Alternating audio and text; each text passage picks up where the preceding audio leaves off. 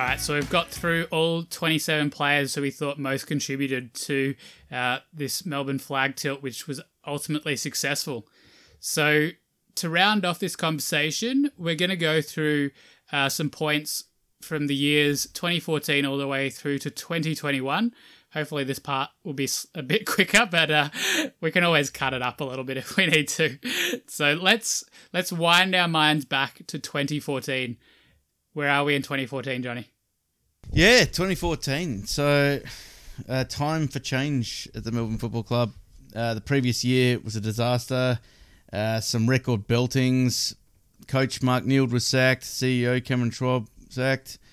Fined $500,000 for the tanking saga, where they were found not guilty of tanking, but behaviour not in the spirit of the game or something like that. So basically tanking without tanking. Pretty much, yes. And look, the club was in trouble. The AFL needed to... The club went to the AFL for support, and the AFL recommended Peter Jackson to take over as CEO.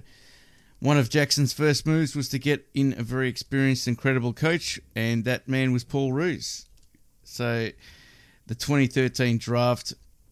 2013 trade period and free agency also brought in Daniel Cross and Bernie Vince as experienced midfielders. And also with the trades, we traded pick 2 for Dom Tyson and pick 9, which was Salem. And we also brought in J. Kennedy Harris, Jaden Hunt, and Mitch Clisby at pick 82. In this year, it was really clear that there wasn't that much expected from Roos in his first season. It was mainly about teaching one aspect of the game, which was defence, and getting depth into the midfield. The D's won 4 games this year, and while it seemed like we were coming from a fair way back, there was some light at the end of a very, very long tunnel. What are your memories, Dan?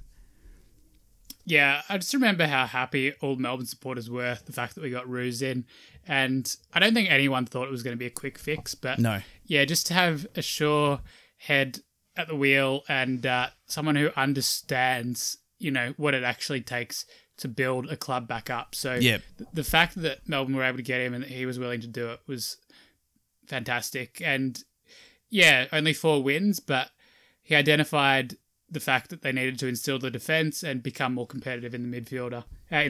And I think they definitely did both those things. I agree. All right, so 2015, second year of Roosie. So as we referenced earlier, this is where we get Petrarca in the draft, but he does his knee in the pre-season and is out for the whole year. Melbourne has actually a pretty good year, all things considered. They go 7-15 to finish 14th place on the ladder with a percentage of 75%. Probably the biggest standout for the year is the first year forward, I'm pretty sure, Jesse Hogan. Kicks, it was either his first or second year. He hadn't played enough games to be ineligible for the Rising Star anyway, because he wins it with 44 goals, holding off another budding young star in Patrick Cripps. So, yeah, that was a big talking point towards the end of that year. Would it be Cripps? Would it be Hogan? But, I guess the difficulty in holding down that key forward spot as a very young player got Hogan the nod there in the voting. And another standout in 2015 was the famous win at Geelong, Kardinia Park there by 14 points. So I think most people were expecting Melbourne to get belted, 8 to 10 goals, and they just completely flipped the script. This was Max's breakout game. Many other players had games just off the charts, and holding off Geelong in that second half after building a decent lead. It was actually their first win there since 2005. So, yeah, definitely a moment in time, that one, where things seem like they might be going in a different direction for Melbourne. Yeah, it was a steady improvement. Look, we weren't super consistent yet. It was still a developing side, at least. We would have really good wins here and there. There were a lot of periods in the games where we would, I guess, go missing, and some games, I remember one against GWS, I think might have been round 2, in Canberra, I think, where I think we literally went about 15 minutes without touching the ball. There were a few games like that, but obviously more and more glimpses of a good side. And, on the right track. So what happens in 2016, Johnny? Yes, so 2016, as mentioned earlier, we got Jake Melksham in, but he couldn't play due to the supplement saga. We also brought in Ben Kennedy, who was part of the Jeremy Howe trade, and also part of the trade of Jimmy Toumpas to Port. So picks changing hands a bit there. Also Tom Bugg from GWS, and pick 7 in exchange for 10, 43 and 64. Some of the retirements, Daniel Cross had retired after giving 2 years of service and helping bring up some of our other midfielders. He stayed on as a coach, though. Rowan Bale, Jack Fitzpatrick, and Mark Jamar to Essendon. Also Geordie McKenzie. So a few guys went out. Guys who had been part of, I guess, maybe the Dean Bailey and Neil era. It was a bit more of a changing of the guard. Off the field, lots of changes too. Simon Goodwin increasing his responsibilities, having a lot more say in the game plan and how Melbourne were playing their footy. He coached all NAB challenge games.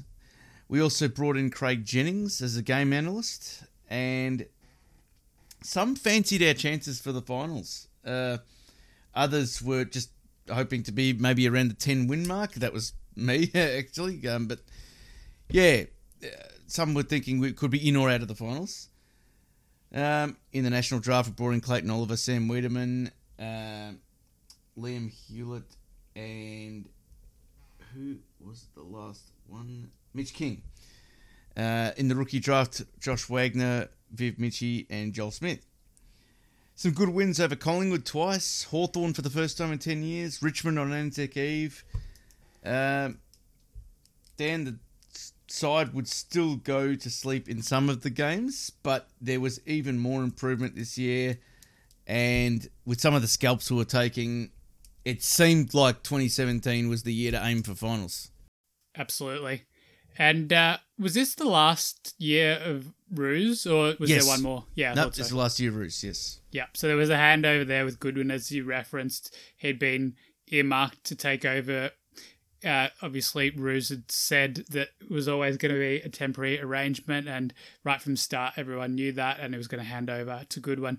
I remember that it did actually take a while for Melbourne to actually find someone who was going to be taking over there, like right at the start of all this. But yeah, Goodwin was keen, and I guess for whatever reason, he wanted to take on the Melbourne project.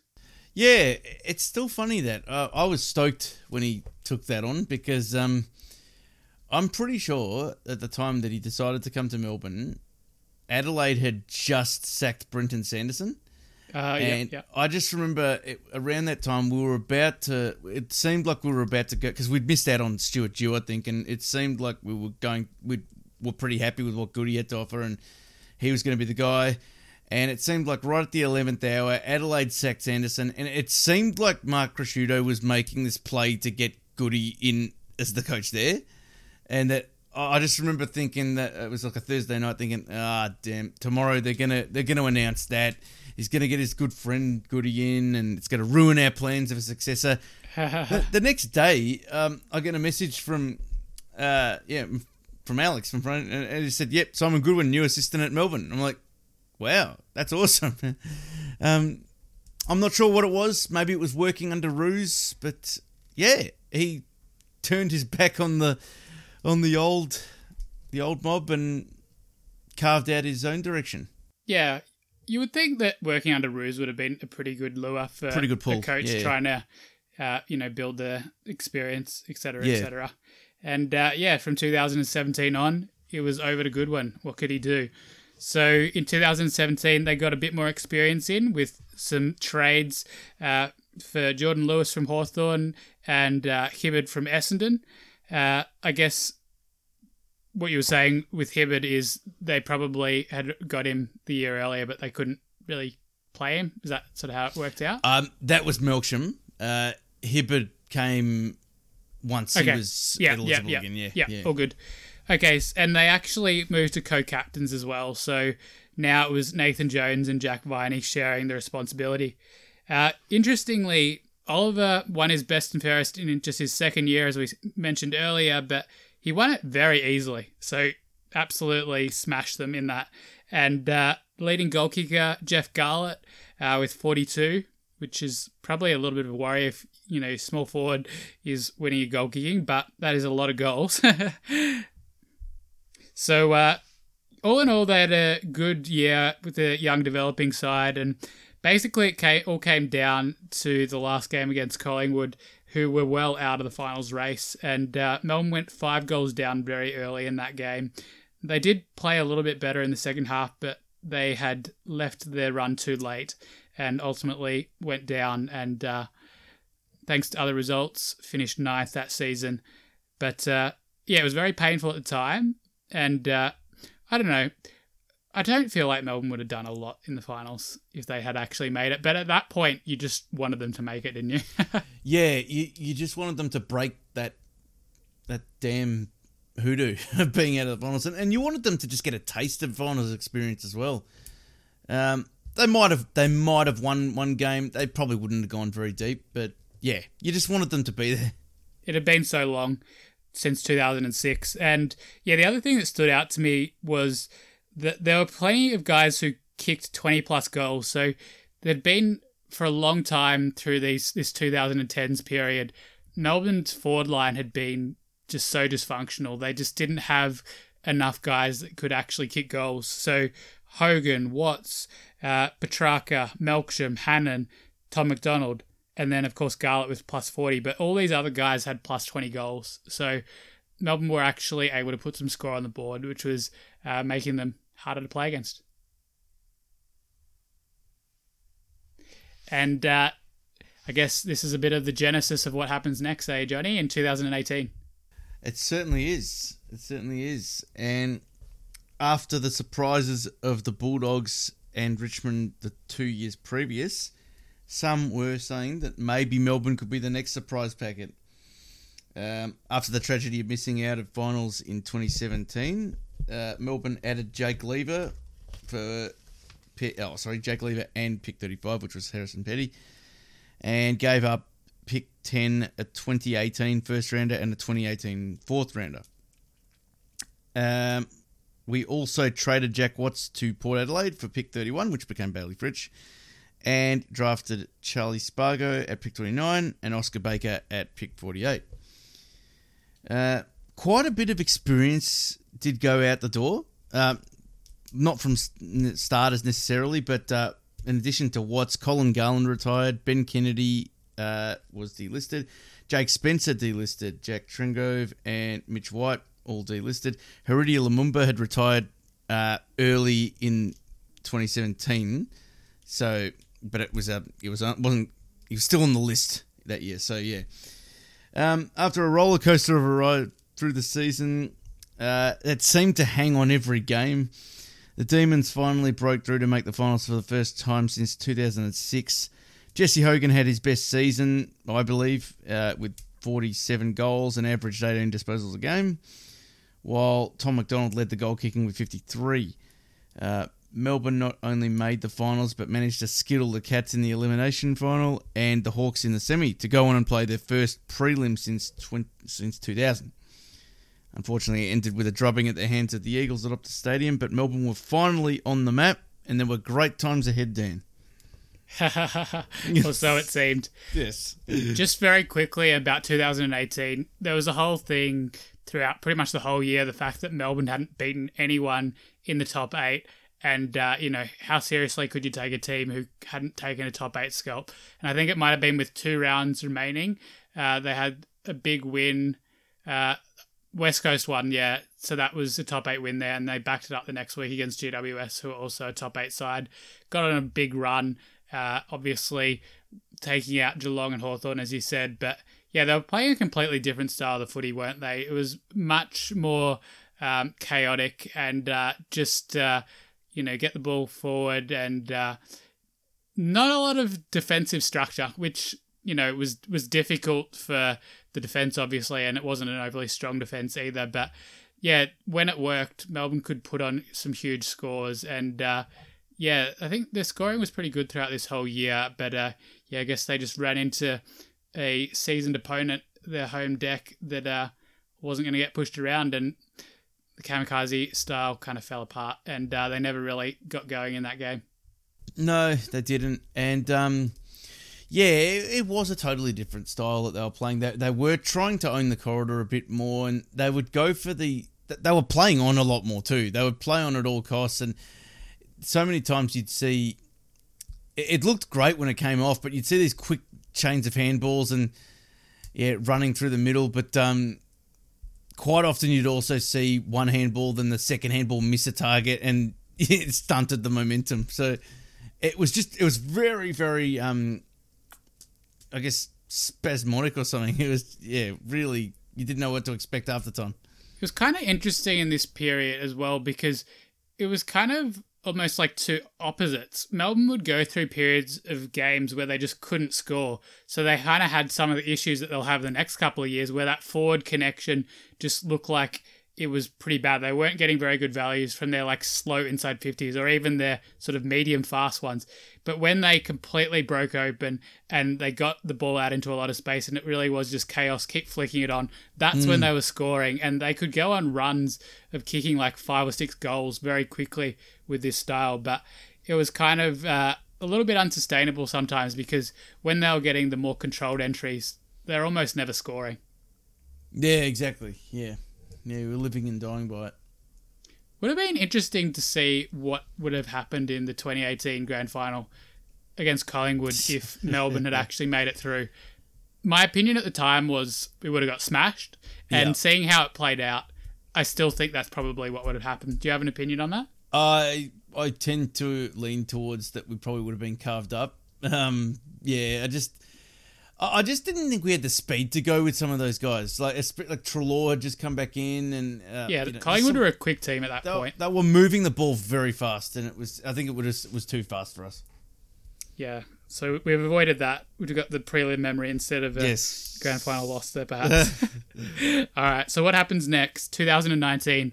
A lot of is expected of Melbourne now. Almost unanimously, the tipsters are picking Melbourne to at least get back to the prelims, but it was a horror year, really. So I don't remember the exact numbers, but something like 18 players went in for off-season surgeries. So they were behind the 8 ball from the get-go, and I think that compromised a lot of their preseason work.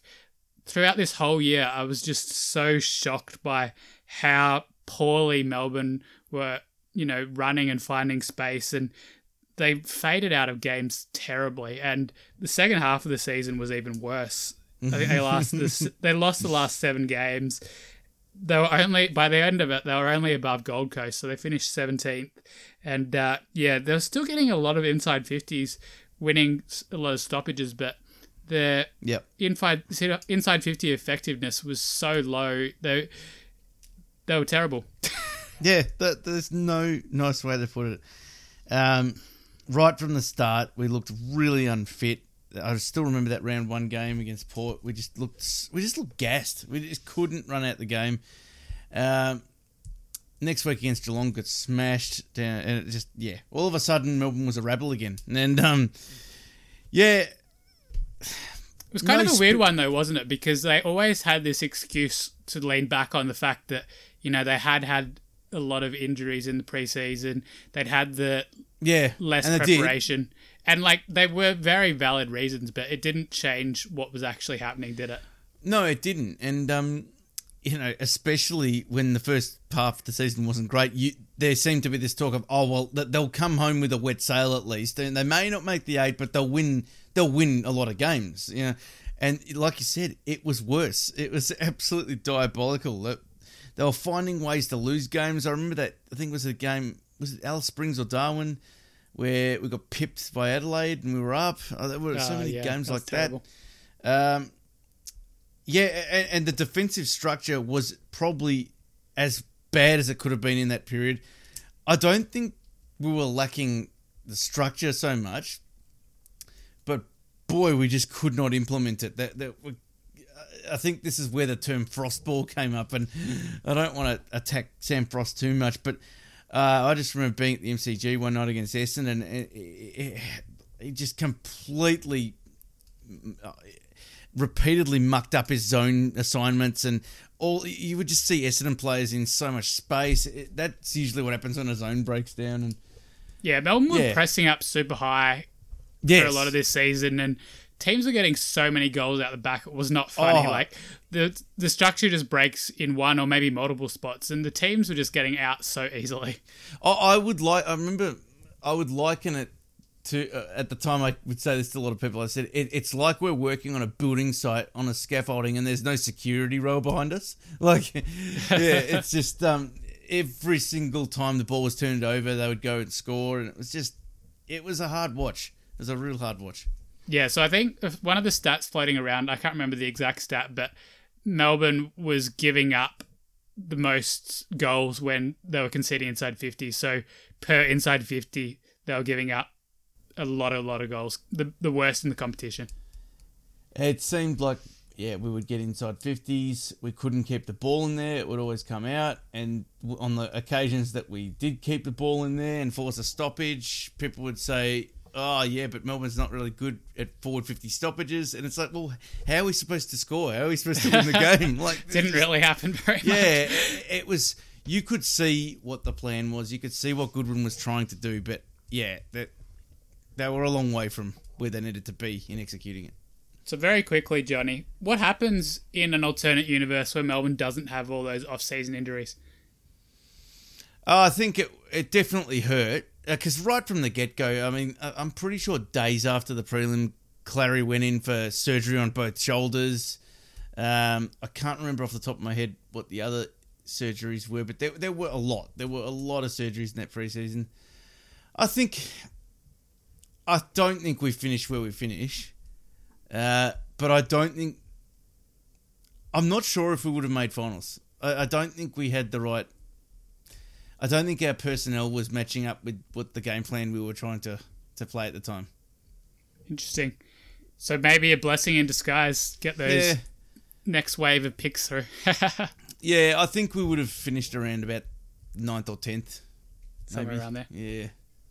All right, let's go to 2020. Oh, okay. Yeah, hard to know, obviously, but I think they would have made the finals, but maybe just made the finals. It wouldn't have been. They wouldn't have had an impact, so it would have been like a 7th or 8th. They would have gone out straight away, and it definitely would have been a building year. So if you're going to have a bad year, well, making finals isn't a bad year, but if you're going to have a down year, have a really down year. Exactly. We've got a few picks to show for it. Jackson among them. Yeah. That's it. 2020, where are we at? So 2020, as we said, at the end of 2019, the club identified changes that needed to happen. They had made a lot of changes mid-year to the coaching staff. They'd done a lot of shuffle rounds, which was a little bit eyebrow-raising, but they continued to do that and make a few more changes. But also, on the field, they'd identified some needs. Getting burnt on turnovers, a lack of running ability, brought in Ed Langdon in exchange for pick 2279. Also got pick 26 with that trade. Made a gutsy call to trade their 2020 first rounder and picks 26 and 50 for North Melbourne's number 8 pick, which they then traded to Freo for 10, 28 and a 2024 rounder. So they really wanted to get into this draft and maximise what was out there, Dan. Adam Tomlinson was also acquired in free agency, fresh off playing in the grand final. Traded Sam Frost to Hawthorn with pick 42 and 61 in a 2024 round for pick 50. So pretty much minimum chips they got back. The draft was gutsy again, as we mentioned before. Pick 3 Jackson, pick 12 Pickett, and pick 32 Rivers. All WA boys. Oh, Pickett was Woodville West Torrens, so South Australia. But Jason Taylor clearly had a game plan here, and they knew who they wanted. Also brought in Darren Burgess as the fitness coach. they identified that need. Fitness just wasn't up to scratch. They made a mini-series documentary called To Hell and Back, which raised a few eyebrows. Did Melbourne need to do that and bring more pressure on themselves? But it was a gutsy call. They were bold and they did it. Had some reasonable wins throughout the year. Hawthorn, Collingwood, St Kilda, GWS come to mind. But there are also some total lowlights as well, with losses to, well, the loss to Port. That was the Glenn Bartlett soft as butter game when he had those comments to The Age, I think it was. Sydney, who finished third last, and then Freo, which essentially put us out of the finals. The season did end in similar fashion to 2017, with the D's sweating on a Bulldogs Freo game to make the 8, and alas, this didn't happen. So we finished ninth, didn't we? Or 10th? Yeah, one of those. And yeah, that was that. It's kind of nearly a year, wasn't it? Like, yeah, there was a fair bit to like, but they did seem quite flaky a lot of the time. And you talked a little bit about that coaching reshuffle, getting a few different guys in and changing things up a bit. And I think after that point, they did actually go 6-3, even though some of those losses were pretty bad. But it was a little bit of an uptick in form. And I think people have talked about how that was kind of a genesis of what sort of happens in 2021. So, yeah, although people kind of questioned it at the time, some of that restructuring, I think, definitely paid dividends a little bit later. Yeah, I think it was a short-term sacrifice. But the good thing is that they've always been proactive, and whether it's paid off or not, you can always see what they're doing. They don't seem like idiots. Yeah, Melbourne were kind of a weird team in 2020. They kind of seemed like they should be better than they were, but at the same time, I never really expected them to be better than they were. I don't know. It was this weird thing with Melbourne where it kind of seemed like they were good, but also not at the same time. I always just thought that we were a perfectly average team. I just thought we were not bad, not good, around about 10th place, nothing special, and that was it. Yeah, they definitely had their chance to make the finals. If they'd won either of those games up in Cairns against Sydney and Freo, would have been in, but put in some shockers against an opposition who were, willing to work harder for it. And yeah, I guess taught Melbourne a bit of a lesson that maybe they took through to 2021. Yeah, and it was funny because people would say things like, "Oh, well, maybe this will burn in the guts for over summer," and I just wasn't having any of it because I thought that's what everyone was saying after the 2017. But I don't know. Maybe this one did. Maybe the penny just dropped, and it was like, well, it's now or never. Like, we're all entering the prime of our careers. Yeah, don't want to waste it. This is the opportunity. Yeah. All right, and last but very much not least, 2021, the premiership year. All right, so it's really make or break for Goodwin at this point. Correct me if I'm wrong, Johnny, but I think this was the second last year of Goodwin's contract, and people were already coming for him in the media and, fans alike.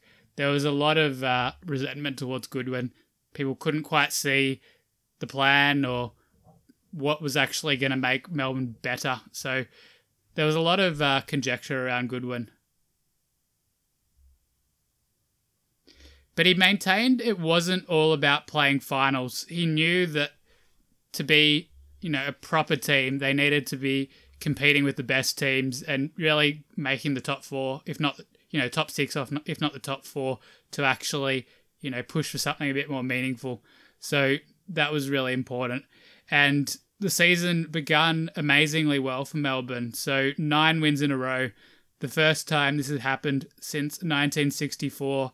And every year that they'd done it, they'd actually gone on to win the premiership with a good omen, and it would ultimately prove to be a good omen.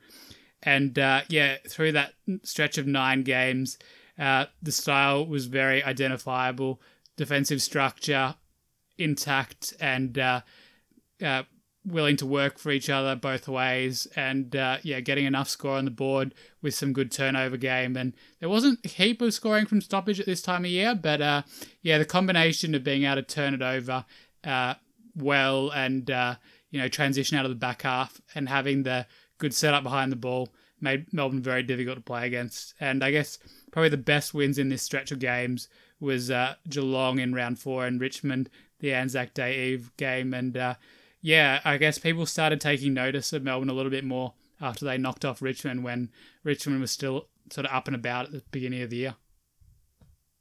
Yeah, I mean, there was a lot of pressure. There's no doubt about that. Pretty much every credible journo was saying he could be shown the door if they don't make the 8th.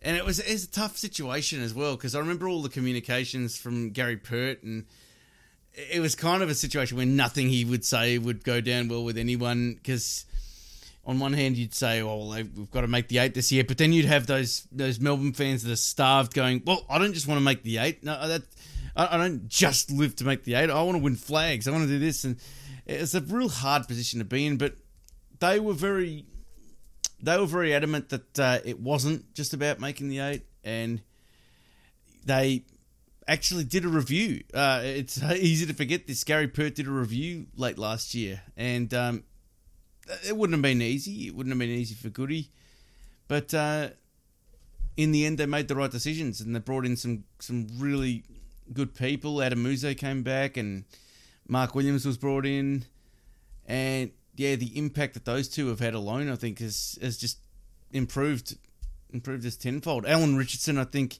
when he came in, I think he was the director of coaching, and I don't know, from the outside looking in, I just don't know if that was a good fit. I don't think that was what we needed, and I think he's excelled a lot more as the head of football. So, yeah, it's funny, yeah. You make these kinds of tweaks, and it comes up with a good result. I mean, I think a lot of people will say that it was Josh Marnie's time to go, but I think Josh Marnie does also deserve some credit over the journey for helping to build all of this. And yeah, I still can't believe that you can be under so much pressure at the start of the year and finish the year like this. That's got to be the weirdest year in his life.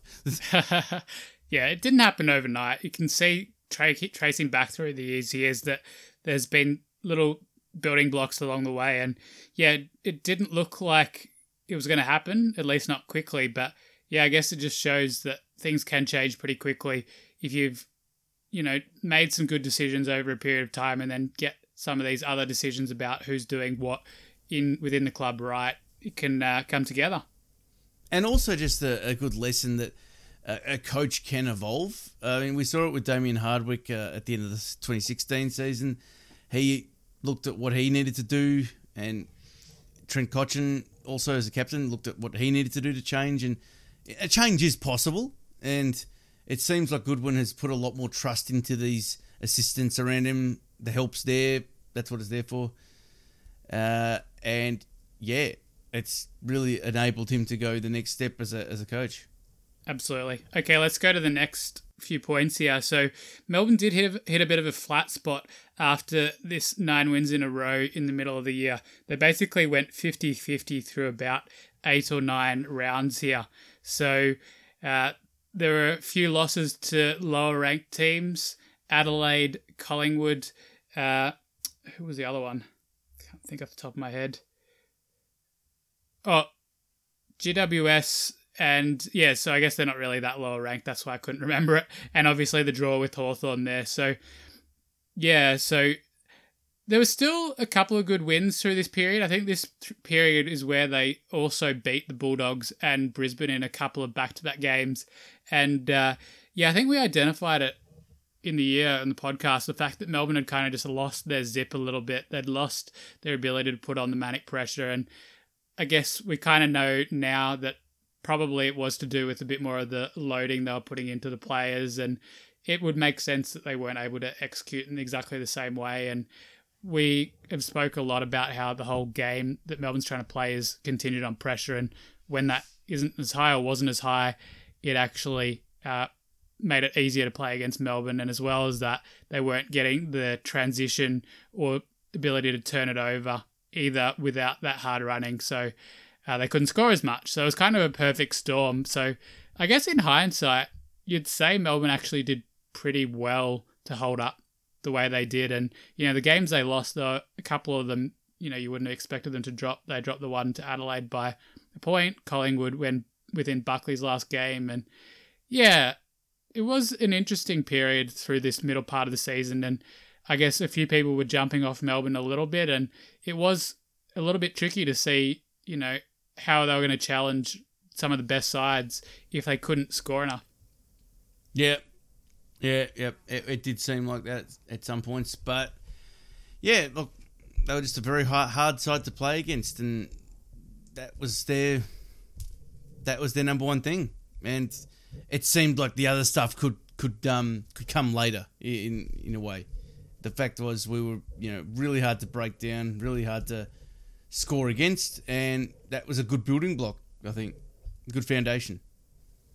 Yeah, absolutely. So I think the defense was still working very well through this stretch. So the main problem was they just weren't quite scoring enough, and they were also very inaccurate. So they just lost a couple of pillars to their game that made things a bit harder. But they were still doing enough. They were still hanging around the top couple of teams through this period. And it's probably healthy that they dropped a couple of games. Like the pressure would have been even higher if they hadn't dropped these games. So yeah, no, I think it was. And really, it all led to this last 4 games of the season. We talked about it obviously at the time, but really they needed to win 3 out of these 4 games to make sure they were going to finish in top 4. And within that 4-game stretch, there were a couple that you thought were winnable against Adelaide and also also Gold Coast. But there was an away trip to Perth to face the Eagles and also trip down to the Cattery to face Geelong. So tough way to end the season. But amazingly, Melbourne ends up going 4-0 to finish on top of the ladder, and it's that last round against the Cats that gets them that first place and the ability to choose where they play the next week instead of having to face Port Adelaide at their home ground. So obviously Gawn kicking the goal after the siren and coming back from 44 points down. Obviously a very pivotal moment now that we know what happens next, Johnny. Oh yeah.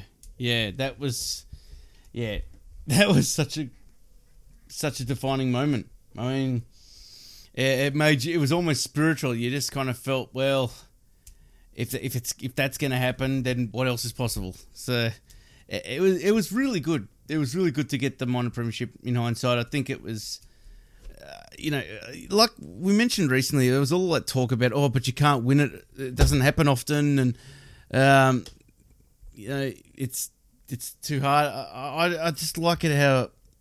And I was guilty of it too. In that game, I was happy to just lose it. I thought, look, let's not bust a gut here. Let's just play out the game. Maybe play better in the second half, and let's just bring on Port. Fancy our chances. But the fact that now this team is it's almost programmed to win. Like it's just no. We're happy to win. We're happy to give it everything we got, and then go again and get top spot and win it from there. And it's a team that is just so resilient, and you don't need to take any soft approaches with it.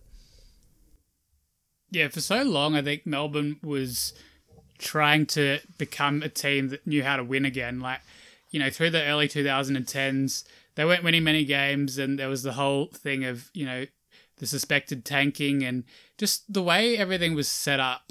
They weren't conditioned to winning, or just the way everything was going. It just didn't seem like things were being set up to allow them to win games. So it took a long time for them to shake that. And Ruse talked about that, the veil of negativity, sort of expecting to fail. And that extends to the supporters as well. But yeah, what Melbourne was able to do through this year basically just broke through every one of these barriers that had been put up in front of them, whether they were real or whether they were just things that, people said, but, first minor premiership since 1964, and then go into the final series absolutely primed, basically smash all the opposition. The first game against Brisbane, they were very dominant. Slightly quiet third quarter, probably allowed Brisbane to come back into the game a little bit, but still a 33-point win, and we know what happens in the prelim and the grand final. I think it's 86 and 74 points respectively, with stoppage dominance doing a heap of damage and scoring a fair bit from turnover against the Bulldogs as well. So, yeah, you'd have to say all the planning worked. They performed the best when it mattered most. They had the breaks that they had to deal with. They did the heavy match simulation that they needed to do, and they were able to execute their plan. And, they've got a lot of ways to hurt the opposition, as we talked about. It's not just the fantastic defensive system. They've got the transition out of the back half going quite quickly and attacking when they can. They're winning contests in the front half. They're turning it over on the way out. And, of course, the goals from clearance that ratcheted right up in the second half of the season, particularly through the finals. So, yeah, very complete year from Melbourne, I would say. I think that you'd have to say they're the most dominant team through a season. Probably if you go, I'm not even sure, with the Hawthorn teams, wouldn't it maybe 2015 that they would have been equally as dominant as this? You might even have to go back further, just in terms of because I'm not even sure. I don't think Hawthorn actually finished on top of the ladder that year. So you probably have to go back to, how far do you have to go back? Because Collingwood were a very dominant team, but then, they drew the first grand final with St Kilda, so it kind of rules them out. Geelong 07? I think you have to go all the way back to Geelong 07 to get a team that has been as dominant as Melbourne has been, and, through the finals and through the home and away as well. So, they did lose a few games, but, yeah, I think if you just look at the collective picture, they've been more dominant than the Richmond and Hawthorn teams, and, yeah, all the way back to Geelong in 2007, I think. Yeah, and just beating the best teams multiple times in a year. Yeah, absolutely. 3 times over Geelong, a couple of times over the Dogs, twice over Brisbane. I mean, look, if there's one that you could... Look, it might have been, for the absolute neutral, it might have been nice to see how they would have gone against Port again, but dismantled Port the first time around as well. I mean, yeah, it's hard to argue with. So we did the percentages before the grand final. So remember, basically they had about a 83-84% win rate against top 5 and top 8 teams. That would actually go up again after the grand final win. I haven't redone the calculation, but they're very good percentages. Yeah. Yep, they didn't lie, did they? No, not at all. So, yeah, caps off a fantastic year for Melbourne, and very well set up for what comes next. No guarantees in football, but yeah, we should have some enjoyable seasons coming up, even if there are no more premierships. You would think that there's going to be some great performances, and they'll be competing. They'll be competing for the premiership, if nothing else. Yeah, there'll be a shot. That's for sure. All right, we've done a bit of a marathon session here, Johnny. But yeah, plenty of good stuff in there, and good keepsake to look back on. For sure. After, some time has passed, I'm sure. Thanks for jumping on the line. Yes. What a pleasure. What a season. Yeah, so I guess when we first started this at the beginning of the season, we never would have thought it would have gone this way, but been immensely enjoyable.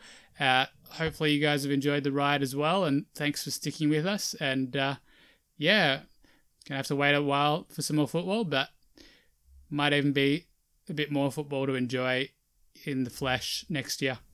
And just a quick thanks to you, Dan, because I know a lot of work goes into making the show, and just been consistently sticking at it all year, and thanks for having me on all year.